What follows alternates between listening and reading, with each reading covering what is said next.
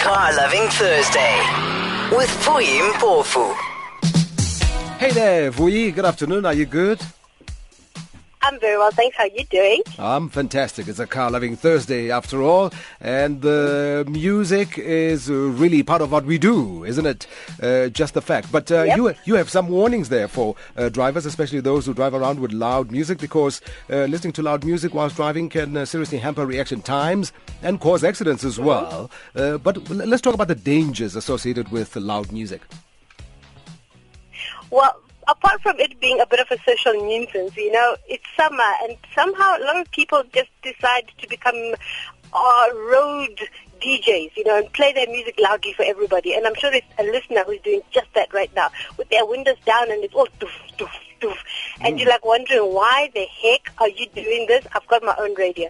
So apart from it being a social nuisance, there are cognitive dangers attached to it, and that basically makes your driving style a little bit hampered, which could cause accidents or other dangerous types of scenarios. Yeah, it impairs your concentration or reaction time, whichever. Now, does it matter what type of music genre you're listening to?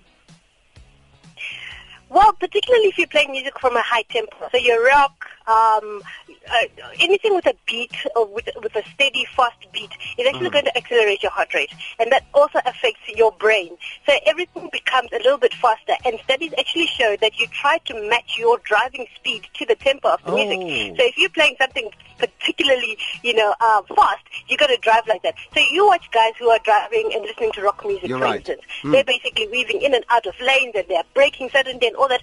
They're not really driving. They're more like dancing, in inverted commas, in their cars. Whereas if you are listening to something slower, classical music, which is what's recommended to keep you calm on the road, and it actually has been found that it actually helps you from engaging in road rage.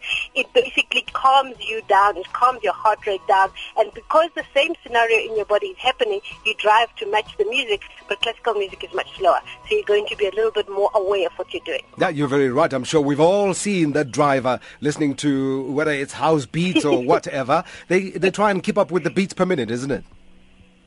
Yes, and you guys do play some fantastic music. So, let's leave it at that. Oh, yes. Now, you're suggesting here that perhaps road safety messaging should include awareness of the cognitive effects music has on one's driving style. Yes, I think instead of going into a whole detailed thing, because we could do messaging about all sorts of elements that pertain to driving. But the fact that when you're playing loud music, you don't hear the ambient sound around you. So you're not going to hear, the warning of somebody leaning on their hooter to, tell you to get out of the way or whatever the case might be. So particularly for the fact that you can't hear what's going on around you, that's where, for me, the biggest issue is. Because you're so engrossed in what's happening within your own car. You're basically a concert on wheels. Yeah. So you can't hear what's happening on the outside. Yep. All right. So what's the acceptable volume? There isn't really like a decibel type of, requirement, but the idea is for you to play the music for yourself. Be able to hear what's happening outside. And then, of course, you also get the drivers who wear headphones.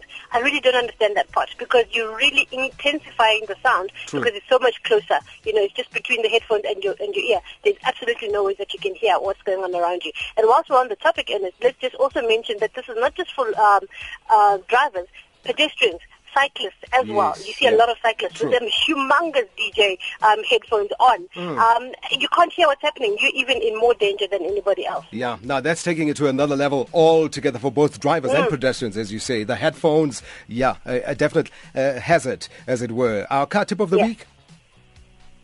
Car tip of the week, we started talking last week about trucks, driving around trucks, particularly as we're going into the holiday season. Don't linger near a truck, either behind it or on either side of it. If you're passing a truck, do so decisively. Maintain your speed when you're actually passing a truck so that you actually give yourself enough momentum to pass the truck. Don't linger around the truck and decide, should I or shouldn't I? Because that kind of indecision could actually get you into trouble.